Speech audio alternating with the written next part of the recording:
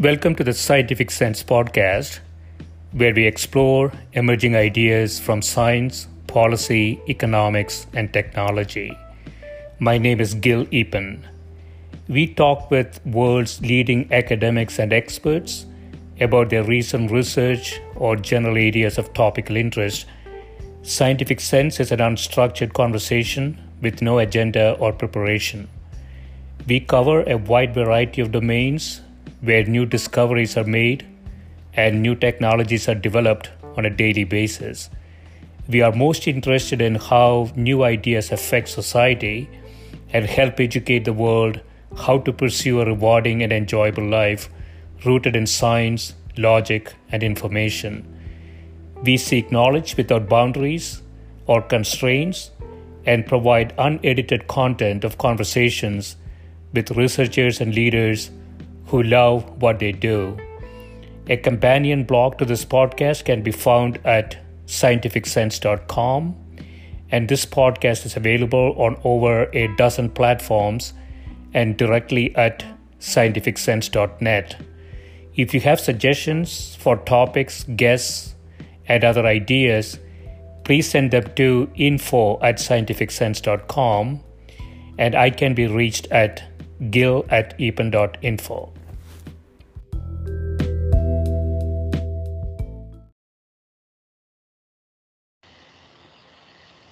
My guest today is Professor Daniel McKinsey, who's Professor of Physics at the University of California, Berkeley. His research focuses on direct searches for dark matter interactions, and he serves as spokesperson of the LUX experiment. He also collaborates on the LZ experiment and is doing R&D on superfluid helium for low-mass dark matter detection. Welcome, Daniel. Thank you. Great to be here. My pleasure. Yeah, so dark matter has been in the news a lot lately, but it doesn't look like we have moved a lot last few decades, right? Is it true to assume that we have a fair confidence that there is something out there? There were some alternative theories like modified Newtonian mechanics and so on. Are we reasonably confident there's something out there? Yeah, in fact, I would say that most of the movement has been in the astrophysical side, more and more evidence for dark matter's particle-like nature. There's, certainly over the last 3 decades, and the progress continues in understanding dark matter's gravitational properties. Evidence for its gravitational interactions from a variety of sources and quantifying the amount of dark matter. There's been, really consistent progress on that front and qualitative improvements in understanding dark matter on that front as well. Yeah, so I was thinking sort of pessimistically, Daniel, you can correct me. So the only thing we can sort of say is that we see the gravitational effects of dark matter. It's not small. It's 85% of all the matter we think that's out there. Right. We only see gravitational effects. Is it possible that there is no other effect for dark matter? It's only it's possible. I mean, it's certainly possible. It's possible that even if ordinary matter and dark matter were produced together in the early universe, it could be that its interaction with ordinary matter is just too small to really ever be observed. That's possible. I hope that's not true, because then we won't be able to understand its interactions if we can't measure them. Yeah. But there's a good shot at possibility that dark matter interacts in a measurable way with ordinary matter, with electrons and protons and neutrons, the stuff that make up us and the world we're used to interacting with. So there are a variety of theoretical mechanisms by which dark matter could interact with ordinary matter. And so we're mostly trying to discover exactly what's dark matter particles' nature, that is, what's its mass of that particle, and how does it interact. And of course, it's also possible there could be multiple kinds of dark matter. So when I talk about how it interacts, it's a little bit shorthand for how dark matter particles could interact, and it's certainly possible. There's only one kind of dark matter remaining. I mean, in a way, you could say that neutrinos are one of the kinds of dark matter out there, but the total mass of the neutrinos we believe is too small, at least the standard kinds of neutrinos we know about, to make up the dark matter. Yeah. But we already have this kind of evidence for the neutrino, several kinds of neutrinos, which are, you know, a stable form of extremely weakly interacting particles that sort of form a model for what dark matter could be like, though the number of ways dark matter can interact is larger than that. Yeah, I mean, it's an amazing question. It's an amazing research area. So I want to sort of lay out the spectrum of dark matter possibilities. So we could measure that by expected mass or energy or whatever, right? So this is one of those things where it could be pretty much anything. I mean, it could be electron mass, it could be proton mass, it could be hydrogen atom mass, or it could be something. It could be so light that the wavelength of the dark matter is about the same scale as the size of the galaxy. Extremely light dark matter particles. Or, you know, they could be extremely heavy. I mean, there's still room. There could be some black holes out there. Primordial black holes could still be the dark matter to some degree.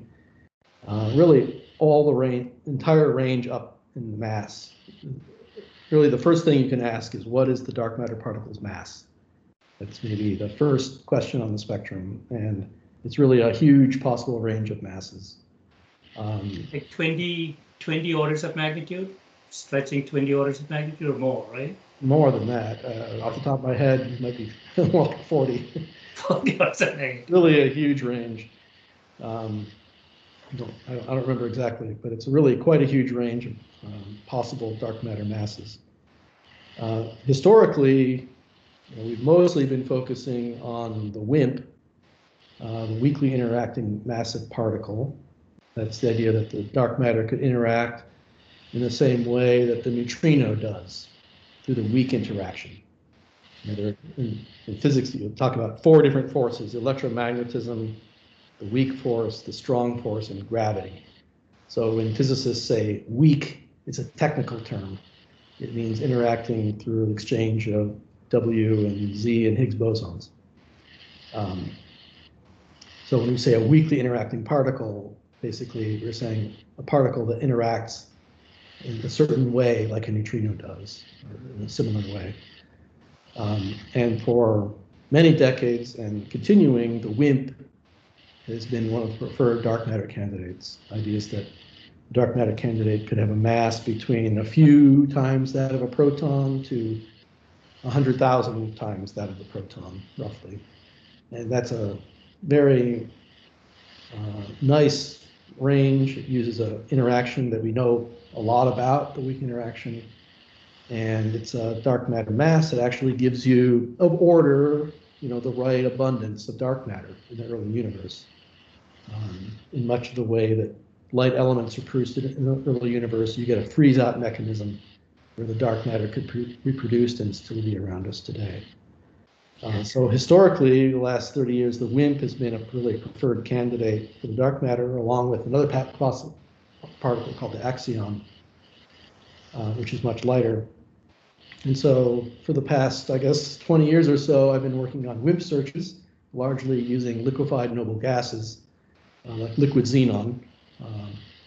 And so the LUX experiment that you mentioned earlier was about a 200 kilogram vessel of liquid xenon, that is 200 kilograms of liquid xenon, and we use that to search for these very, very rare interactions of dark matter particles. Is there some sort of experimental bias there, Daniel? It's sort of a loaded question. So it's a bit like, you know, the person saying, I'm looking for my car key under the street light because that's where light is. Are WIMPs a little bit easier experimentally to try to find? Well, they were, but I think it was really more of a theoretical bias, frankly. Certainly the experiments were driven by the theoretical idea of the WIMP, that it was a relatively simple dark matter candidate, interacting in a way that we already know about, the weak interaction, and just adding a new particle, basically. It's not actually too much of a stretch. Okay, so I would push back a little bit on that. I think it was really more theoretically motivated, and that drove the experiments. In fact, for most of my career in this field, there's been a sort of figure of merit on the nucleus, which is A squared, the mass of the nucleus squared. The idea that you get an enhancement of the cross section of dark matter with ordinary matter that goes as A squared. And that largely drove the wish to use heavier targets, like, for example, germanium or xenon, relatively heavy isotopes, to do the dark matter searches. And that was not by accident. It was driven by the theoretical idea that the dark matter should have this mass, in the 100 to 1,000 times the mass of a proton kind of range. So I think it was, of course, you don't do experiments if they're not going to work. You have to do, you're right that in that sense of, looking for your car keys under the lamppost. Yes, of course, if the lamppost is all you have to search for, you're going to look under a lamppost. That's true. But I wouldn't oversell that. I mean, it was really a theoretically driven enterprise. Some theories that are very, and still are very compelling, used to justify experiments that are a lot of work, a lot of time, and these are experiments that take of order 10 to a few hundred people to do. So it's not a small enterprise of years of a lot of effort from these people to make these experiments work. It could also be a combination of things, right? We don't know. So it could be a spectrum of different particles making up the total mass that we expect to see out there. It's quite possible. So I want to go into this research, the review article that you sent me. So there are three different priority research directions here. And I know that you are intimately involved with detecting individual galactic dark matter particles below the proton mass through interactions with advanced ultrasensitive detectors. So below the proton mass, that is still in the WIMP arena, right? It's not actually WIMPs. Oh, it's not. It's lower mass than WIMPs. So WIMPs, turns out that the weakly interacting part of that only works down to of order the proton mass. Below that mass, you need some new kinds of interactions. So you need a new kind of interaction, and you need a new kind of dark matter particle. So in a way, it's a little bit more complex than the WIMP was. Yeah. But there's lots of theoretical ideas, especially in the last decade or so, about plausible models for what the dark matter could be, where it's a lower mass than the WIMP. And so now we're looking a lot at sort of the KeV, 1,000 EV, to GeV, billion EV range. So a factor of 1,000 or so in mass, a factor of 1,000,000 lower in mass than we've been looking, in the range we've been looking at so far. So 1,000 to 1,000,000,000, 10 to the 6, or 6 orders of magnitude lower in mass than we have with the standard WIMP searches. However, it's still a similar paradigm in many cases, looking for individual particles scattering in a detector, or producing individual particles in the particle accelerator. So event by event studies. Now in this sort of that mass range, KeV to GeV, again, the GeV is about a proton mass, so it's about a proton mass and a factor of 1,000,000 or so below that. In that range, we're still looking for individual interactions. If you go down to lower masses, those driven by axion, or there are many other kinds of particles, dark photons, that can exist at much lower masses, there the mass is low enough that, given what we know about the density of the dark matter, you likely have many particles overlapping in space, the waves overlapping and you get multiple particles per mode. And so that's when we start talking about wave-like dark matter as opposed to particle-like. I mean, of course, in quantum mechanics, we know that waves are particles and particles are waves, but we can talk about things acting in a more particle-like way or a more wave-like way. And so for the lower masses, so EV and below, we talk about wave-like dark matter, and the experimental techniques to detect very low mass dark matter like that are different than the techniques we use at higher mass dark matter to detect them as individual particles.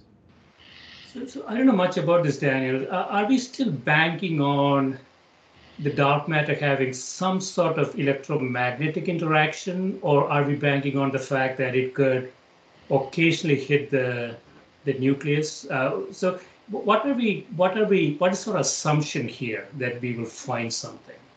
What is that? Well, it has to interact somehow with ordinary matter. It doesn't have to be through electromagnetism. So some experiments assume some electromagnetic interaction, especially for the axion or the dark photon, but that's not necessarily the case. There can be other kinds of interactions as well, like the weak interaction I mentioned, or some connection or how to say, often we talk in physics about a virtual interaction where there's some intermediate state at very high mass, and you get a connection of a couple different virtual particles in order to make an interaction.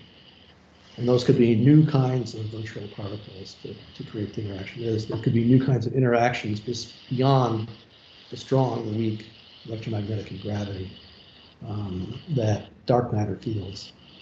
And that's quite possible. So from a cosmological perspective, this is something that was created the Big Bang, right? It's not something that showed up later. Right. All the evidence looks like it was created in the Big Bang. We can see, if you look at the cosmic microwave background, this speckle pattern in the microwave left over from 400,000 years after the Big Bang. If you look at the power spectrum of that, if you do the Fourier transform of that cosmic microwave background, you see the ratio of the peaks gives you a very strong evidence for dark matter and the amount of dark matter in the universe. The universe is sort of ringing like a bell at that early time, and that's just when the recombination happens. Electrons bind into atoms, and the light can stream out at that point. And so you have this image of the universe at that time, and the speckle pattern and its Fourier decomposition tells you how much the universe is pulled together, contracted, versus how much it bounces back. It bounces back from electromagnetic interactions, it's compressed from gravity. So you can get a really good handle on these cosmological parameters, including the amount of dark matter from the cosmic microwave background. And incredibly precise recent measurements of the cosmic microwave background are part of very compelling arguments for dark matter. Along with, for me, what's especially striking are these examples where you have galaxy clusters going through each other, and actually cases where using lensing effects on light, you can map out where the gravitational stuff is in these galaxy clusters. And sometimes the actual ordinary matter is largely physically, spatially separated from most of the gravitational stuff. There's this famous example called the bullet cluster, but there are many such examples out there where the dark matter is actually spatially separated largely from the ordinary matter. It's very striking. So those images are very compelling.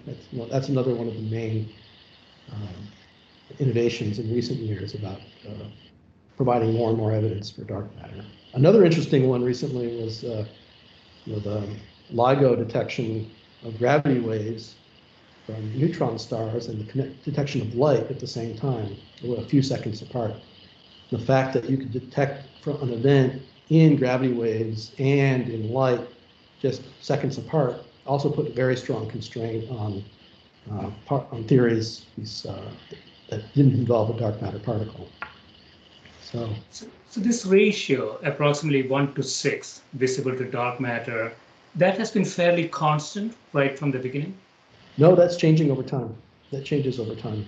The amount of dark matter versus the amount of dark energy is changing versus time. So we're actually, where we are at about 14 billion years after the Big Bang, it's actually, in the history of the universe, it's actually, in a way, a bit of a unique time into the amount of dark matter and the amount of dark energy are, roughly the same, within an order of magnitude. So since the stuff is everywhere, Daniel, this should be accreting into black holes also, right? Yeah, absolutely. And so is there anything that indicates, sort of when, I guess we can compute the mass of a black hole and we can sort of see the neighborhood and expect how much visible matter could have accreted into it. Is there anything that tells us how much dark matter accreted into, let's say, the Milky Way's supermassive black hole? I'm not sure. I mean, I'm sure there are simulations run that inform this, and I don't remember offhand how much of the central black hole is dark matter versus ordinary matter. But the thing is about dark matter, it doesn't, because it interacts so much less, it's hard for it to release energy and collapse to a smaller radius. So the dark matter halo goes out to much larger distances than the ordinary matter on average. So I don't know what that means for the central black hole, but you can imagine that there's probably more ordinary matter that went into it compared to dark matter, compared to the galaxy as a whole. But I don't know the numbers. So I want to talk a bit about the technology that that you're working on or have worked on. So the submass proton detection, direct detection.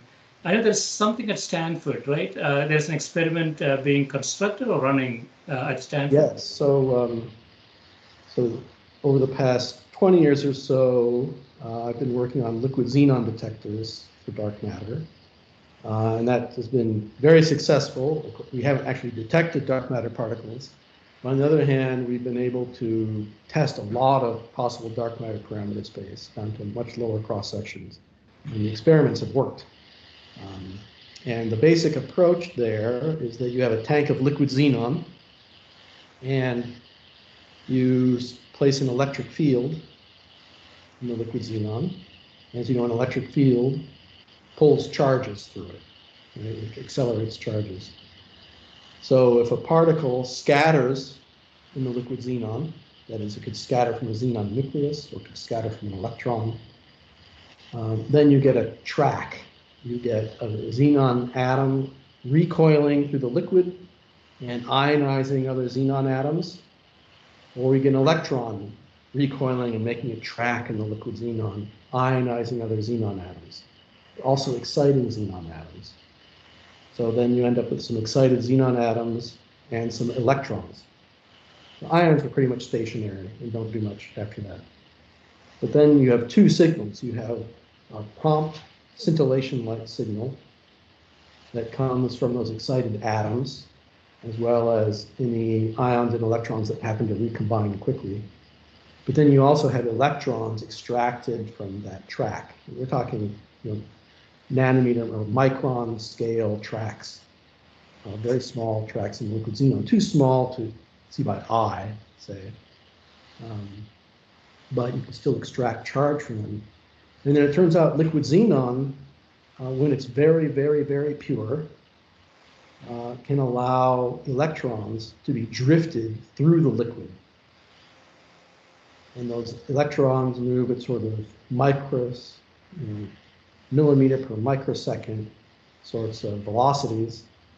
And the trick we use in these xenon detectors is we actually extract the electrons into gaseous xenon. So it started in the liquid, the high mass liquid, and then we extract the electrons into gaseous xenon. And in the gaseous xenon, the distance between xenon atoms is large enough that the electrons can get enough acceleration from the electric field. If they get enough energy, they can actually ionize other xenon atoms from the electrons. And then the xenon in the gas makes more light, And so we see a flash of light in the xenon gas that's due to the electrons that we extracted from the track. So remember, we saw that prompt flash of light. Now we get another flash of light due to the electrons. And time between those two flashes of light, the first signal and the second signal, the time between those tells you how long the electrons drifted through the liquid xenon. And that tells you the z coordinate, we call it, the depth of the event in the liquid xenon. And that gives us one coordinate of where the event happened, where that scattered, where that track was. Now that charge that got extracted into the gaseous xenon makes this, again, the second flash of light. You can imagine that second flash of light is kind of near the top of the detector. And we have an array of photon detectors called photomultiplier tubes up in that gaseous xenon. You can imagine that the photomultiplier tubes that are near that second flash of light see more light. They detect more light. And the photomultiplier tubes that are further away in XY from the event see less light. And so we can generalize that and figure out the XY position of a given scattering event using the light distribution in the upper photomultiplier array. So for every scatter in the liquid xenon, we figure out its XYZ position in the xenon. And this is key. This is really key because we can then define a region in the central part of the liquid xenon. Imagine a central part of liquid xenon as well as an outer part of the liquid xenon. That central part we call the fiducial body. Okay. And in that central part of the liquid xenon, the radioactive backgrounds from neutrons and gamma rays are less than in the outer part. And so by having this extremely pure, clean liquid xenon, in which we define a central, especially clean, low background region, we can very greatly reduce our backgrounds. Another key point is that most backgrounds, like from neutrons or gamma rays, will cause multiple scatters in the liquid xenon. The distance that a gamma ray will go in liquid xenon is about, order of 10 centimeters. And similarly for a neutron. And so if our tank is big compared to 10 centimeters or so, then those neutrons and gamma rays are very likely to scatter multiple times. And then you're very likely to see more than one charge cloud coming out of the event. And so if we see multiple second flashes of light, then we know that that's a background event. So this combination of very clean liquid with really good position reconstruction and short interaction lengths for the backgrounds has allowed us to have extremely low background liquid xenon detectors that we can use to look for dark matter interactions. And so that's been very successful. It's not just LUX, but there's an experiment called Xenon. It's had multiple iterations, and an experiment called Panda X in China that had multiple generations, all basically using a similar technique, very pure liquid xenon, photomultiplier tubes, a very low radioactivity tank, and located a mile or more underground to get rid of cosmic background from basically cosmic rays that smash into the upper atmosphere, can cause a lot of radioactivity. You go deep underground to get away from that, as well as to get away from muons, which are also produced in the upper atmosphere. So this is really mind-boggling, Daniel. Obviously, I don't understand it all, but the first thing is electron being a particle. Electron is also a wave-like phenomenon. So something hitting that is a particle in itself is a phenomenon in itself. So if I understand this correctly, are we saying that you can look at the patterns of the post-impact scenario, and those patterns will tell you can exclude anything that we know as from the particles that we know, cosmic rays or radiation, anything that we know exists. Those patterns will tell us it's like a fingerprint of something. And if you exclude all of that, And if you find a pattern that you can explain, then perhaps we can conclude as it's a dark matter particle. Right. So the dark matter events in the WIMP hypothesis would be nuclear recoils, a xenon nucleus getting whacked by a dark matter particle, like a game of billiards. The xenon nucleus getting whacked. Most of the backgrounds, it turns out, are actually electron recoils. Gamma rays that tend to scatter from electrons. Nuclei that beta decay will make energetic electrons. So most of our backgrounds are electron-like. So we can tell the difference on an event-by-event basis between nuclear recoils and electron recoils. And we can in liquid xenon. One of the things I didn't mention early on is that the ratio of charge to initial light is different for nuclear recoils than for electronic recoils. So most of the backgrounds will produce a larger ratio of the second pulse to the first pulse compared to the dark matter particles and neutrons, which we can calibrate with. So that's yet another tool we have in the liquid xenon to reduce backgrounds. I should, though, mention that a huge amount of effort does have to go into making sure that materials with which you construct the detector are very, very low in background, including one of the nastiest backgrounds we have to deal with is radon. You hear about radon in your basement. It's a rare gas. Radon decays, and it also has many daughters. Radon decays to particle A, which decays to particle B, which decays to particle C, and so on. Those are called radon daughters. And those can also create backgrounds. And we have to worry quite a bit about radon in our xenon. Another, turns out that krypton we have to worry about quite a bit. Krypton, I think of xenon as this magic liquid to do dark matter searches. Unfortunately, the next lighter noble gas is krypton, and krypton, by comparison, is very radioactive. Krypton is produced in nuclear testing.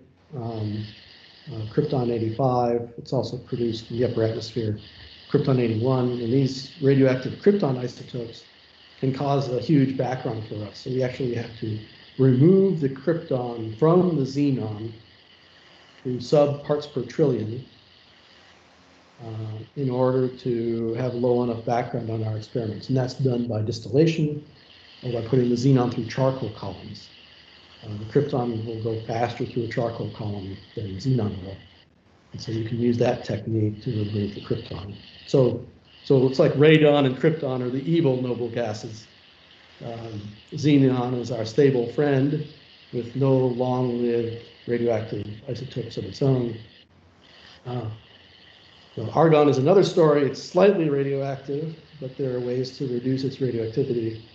And then neon and helium are intrinsically non-radioactive themselves. So you can think about building detectors with neon and helium as well for dark matter.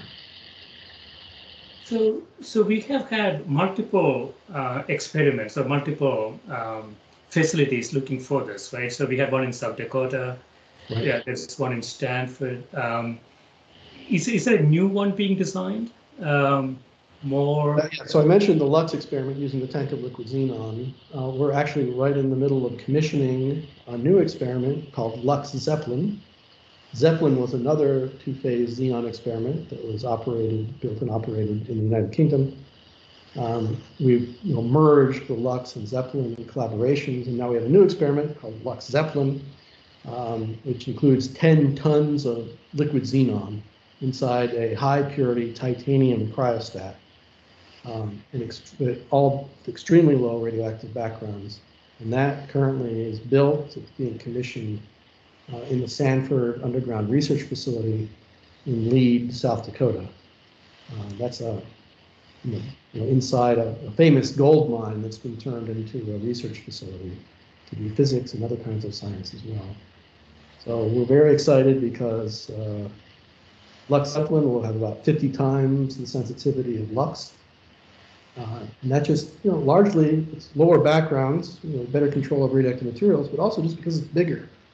Remember I mentioned that the radioactive backgrounds, they have to penetrate into that central volume, scatter, and then leave in order to cause a background. Well, the chance of that happening drops exponentially, as the size of the detector grows. So just the mere fact of making it bigger makes the background go down. And so we're taking advantage of that with these big tanks of liquid xenon. Now, there'll likely be another generation after Lux Zeppelin. Starting to talk about collaborating with the xenon folks. In xenon collaboration, building a new, even bigger detector, maybe 50 to 100 ton scale, really probe even lower in dark matter cross section. After that experiment, there's going to be really severe. If we don't see dark matter from that, then we're going to have backgrounds from neutrinos, actually neutrinos from the upper atmosphere that will become a limiting background. Neutrinos can scatter from xenon nuclei, and we can't shield out the neutrinos. So it becomes we call it a neutrino fog, which makes it harder to see the dark matter particles. But there's still lots of well-motivated parameter space, especially involved if the dark matter interacts with ordinary matter by interacting by exchanging a Higgs boson. Remember this newly discovered particle discovered at the Large Hadron Collider. The Higgs boson, it's possible that dark matter interacts with ordinary matter by exchanging a Higgs boson. And there are a number of theories like that Lux Zeppelin and its successor will be able to probe. So, yeah, I was wondering if you get a hit in one of those experiments, replication is going to be a tough thing. Right. Well, I don't know. I mean, these, nice thing is right now we've got 3 of these different collaborations. As I mentioned, Lux Zeppelin, Xenon, Panda X. If one of those experiments starts seeing something that might be the dark matter, it can be tested with another one. It won't take that long to test, actually. Once you know what you might be looking for, you can focus more attention and resources onto that possible signal. And so it's actually an advantage that in this case that we have multiple collaborations. If we see a signal, it will be pretty quick to be tested by the other collaborations. I mean years, not decades. It's a big difference. Without knowing much about this, Daniel, the focus here is sort of finding a particle that sort of makes a standard model work, so to speak. But it's actually it would be a particle beyond the standard model. Beyond the standard model. It would be beyond the standard model. And that's a key point. I mean, there are not that many pieces of evidence in physics for physics beyond the standard model. But crucially, we absolutely do have evidence for physics beyond the standard model. We know that there's new particle physics to be found. One of them is the existence of dark matter. And another is the antimatter asymmetry of the universe, another huge mystery that needs new physics beyond the standard model to explain it. And I'd like to emphasize this point, which is that the fact that we know that dark matter exists is an important clue to discovering new principles by which the universe works. Okay.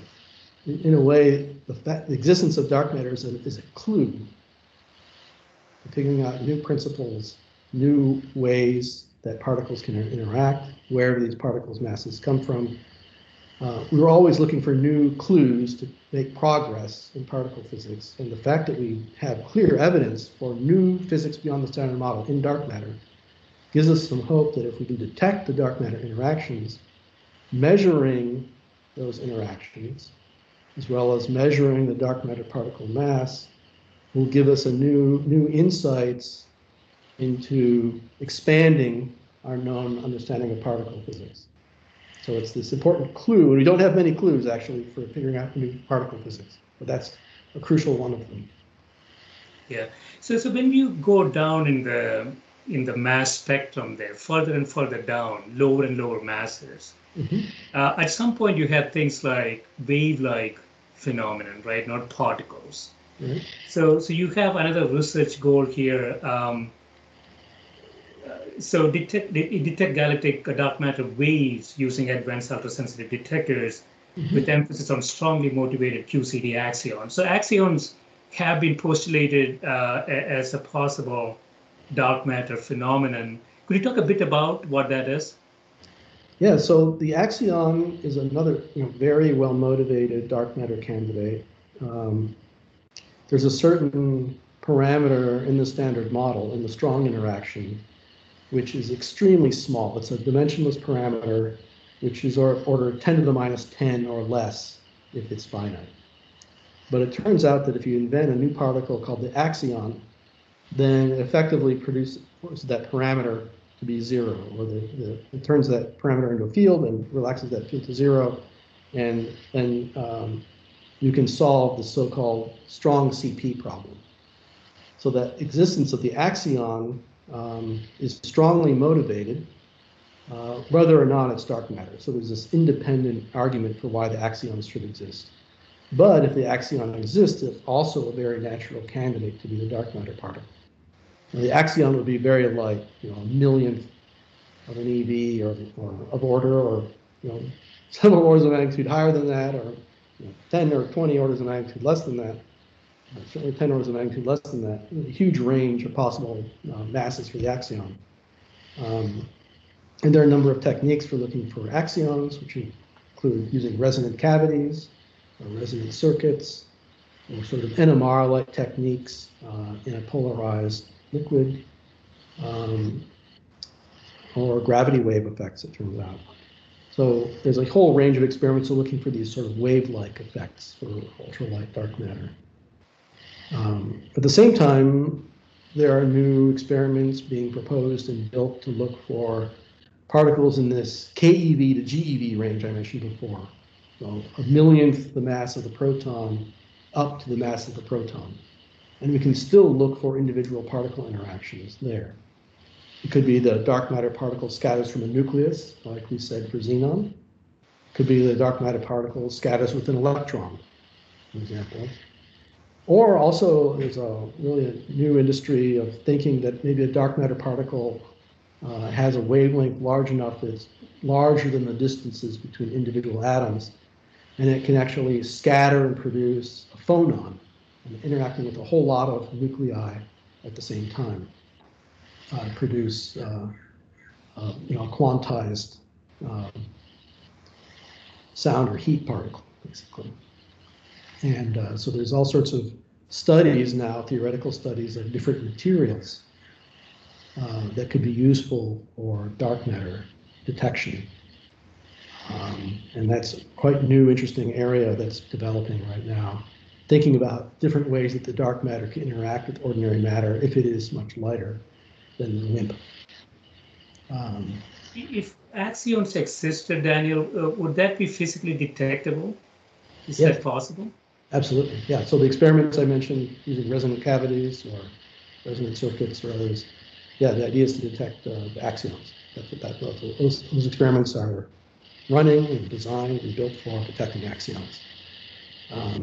Now, it turns out that once you know the axion mass, you also know its frequency, you could detect it actually very quickly.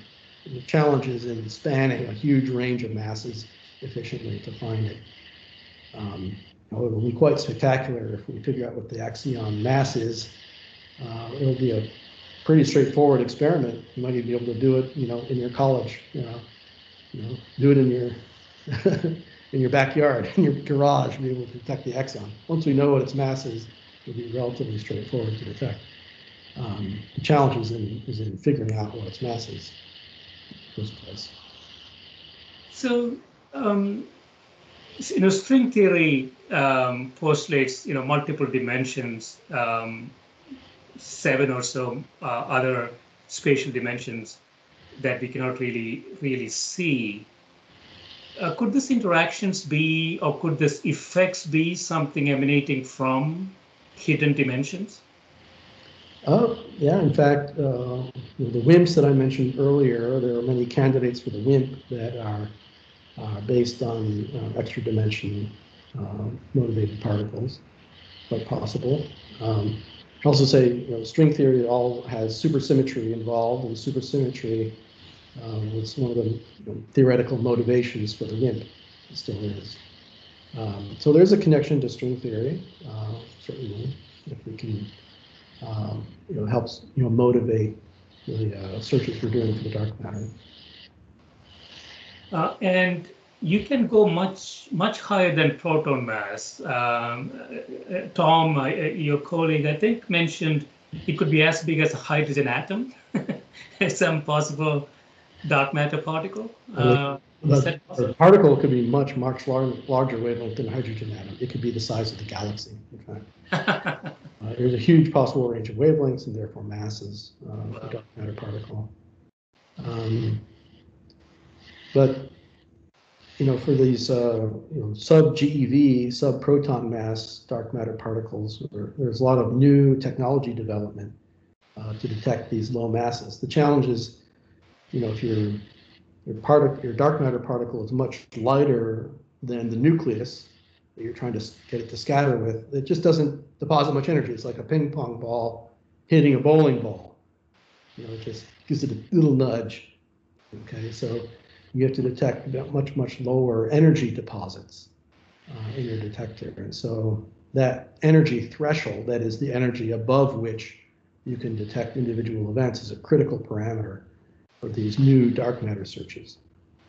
And many of them involve detecting single electrons, or in your detector, instead of a cloud of electrons, say like we detect with the xenon detectors, you might really be trying to detect 1 or 2 or 3 electrons, very small number of electrons in these new experiments. Or maybe your energy is so low, below chemical energies, below the energies that which you can ionize atoms.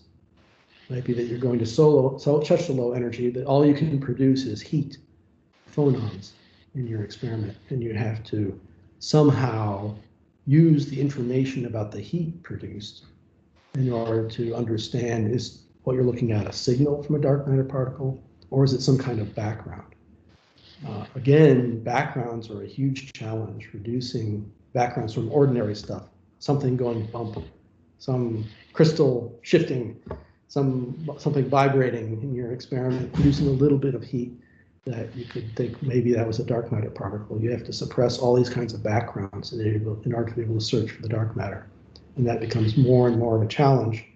Now, instead of backgrounds at gamma ray energy scales or X-ray energy scales, KeV to MeV energies, now we're pushing into a regime where it's backgrounds of chemical energy scales, EV ranges. And so it's a whole new world of background suppression that we're now dealing with these new experiments. And so there's a lot of condensed matter insights, chemistry, a lot of collaborations with experts in that kind of physics. Lower energy physics, in order to understand your backgrounds, is becoming more and more crucial as we search for particles at lower mass. So one of the targets I've gotten super interested in is superfluid helium. So helium is a bit special among the noble gases in that when it goes down, when you cool it, it stays liquid all the way down to 0 Kelvin, absolute zero. It stays a liquid unless you pressurize it. And this is below 2.2 Kelvin, helium is a superfluid, which means it can move without viscosity, which is really just an amazing property of liquid helium at that temperature. Superfluid helium can also climb walls because it can, it can siphon it. Suppose you have a cup of superfluid helium, because you can have a thin film of helium, it can actually siphon itself out of the cup. You can see this. It has 0 viscosity, so it just climb the wall and go out the other side. But superfluid helium also has, because it's a noble gas, it has similar ionization and scintillation properties as the heavier noble gases like xenon that we're very familiar with. And there's quite a literature on understanding the electronic excitation properties of helium. But also it turns out, because it's a superfluid, the excitations, the phonons, and there's another kind of excitation called a roton in superfluid helium, it turns out that they're very, very stable and can travel long distances through the superfluid helium without decaying or scattering. And those protons and phonons can also carry information away from the initial particle track. And so in the short term, we're interested in looking at helium scintillation, as well as the heat that's produced, the phonons produced by individual particles, using the ratio of those two in order to tell background from signal. Remember, in the liquid xenon, we use the ratio of charge to prompt light to tell the difference between background and signal. In the helium, we think we can use the ratio of light to heat, light to phonons or protons, in order to tell the difference between background and signal. In the longer term, we're hoping that things like the phonon-roton ratio, the ratio of these different kinds of fundamental excitations in the helium, might allow us to get particle identification at extremely low energies. But that remains to be seen, but we feel like helium detectors have a lot of promise in terms of background rejection and are also well scalable to large masses. When I started working on liquid xenon, we had detectors at the 100-gram scale or kilogram scale, and then now we have ones at the 10-ton scale. So these detectors, as the technology is successful and endures and is scalable, then you can see how that can allow you to look for smaller and smaller dark matter interaction cross sections. And we hope that will be similar to the helium if it's successful. So what's the temperature you're at for xenon? Xenon, we run at about 175 Kelvin. So roughly, of order minus 100 degrees centigrade, roughly. So it's balmy by cryogenic standards, and relatively straightforward cryogenics. The superfluid helium, I mentioned it's superfluid below about 2.2 Kelvin. We actually plan to run it more like at 20 or 30 millikelvin. So 20 or 30 thousandths of a degree above absolute zero. These are temperatures that you can get to using something called a dilution refrigerator, pretty standard piece of cryogenic hardware that can get you down to those temperatures. We want to run at those very low temperatures because the readout technique we plan to use using transition edge sensors, basically a strip of superconductor maintained at its transition point between superconducting and normal. You can run that so it's very, very sensitive to small amounts of heat. Turns out that technique performs better and better the lower the temperature of the experiment. So we'd like to run the helium, for example, at temperatures much closer to absolute zero, just to get the best possible sensitivity. Right. So yeah, a lot of engineering challenges. Looks promising. There are a lot of experiments going on. It make a fundamental difference in our understanding, right? So this is something, as you say, it's outside the standard model. It will challenge everything that we sort of thought we knew in some sense. And so in conclusion, Daniel, so you have thought a lot about this. You're looking at sort of the sub-proton mass arena, just below WIMPs and so on. If you were to put your money, if you were a betting man, Daniel, in the whole spectrum. Scientists, unless there's a good angle and a way to make money, are not betting men. No, let me ask you differently. Given everything that you know and looking at, what is sort of your probabilistic expectation? Where's the highest probability that we may find in terms of mass the ideal candidate for dark matter? I don't know. I don't. I don't think it's a well-posed question. Actually, it's hard to. I think. Every once in a while you get a scientist who's very certain that their theory is correct, and that they will find that dark matter will be found at a particular cross-section in mass. And I think that the parameter space for the dark matter is so wide open, and so many different kinds of theoretical candidates, that I don't even know how I would define such a probability, actually. So I prefer to avoid it. I think, we have many promising ways to search for the dark matter. As particle experiments go, these are relatively inexpensive. So it makes sense to have a range of different kinds of experiments to look for the different kinds of dark matter particles. Many of these experiments are even just tabletop scale projects and not requiring a lot of people to run and build and operate them. So it's, in a way, it's like small businesses, many of them, to compete for new particle physics, some of the larger experiments. I mean, the liquid xenon experiments are getting big enough that it becomes a sort of a couple hundred person scale operation, which is much larger than most of these experiments. But by and large, if you look at the experiments that are being proposed and built, they tend to be pretty small and very innovative technologically. A lot of the techniques can also be connected to new innovations in quantum computing. A lot of the quantum low temperature readout has technical connections to that. And they're also, I guess we don't have time to talk about it, but you should get a new guest to talk about the connections between quantum computing, quantum sensing, and dark matter detection, because that's quite an interesting area that's being developed right now. Yeah, I mean, lot of opportunities. I would imagine physics students getting into this area. It's wide open, right? Right. Lot of ideas. Lot of opportunities for experimentation and theory, both. Absolutely. And it could make a fundamental difference. So, excellent. Yeah. This has been great, Daniel. Thanks so much for spending time with me. Truly my pleasure. Thank you. Thanks.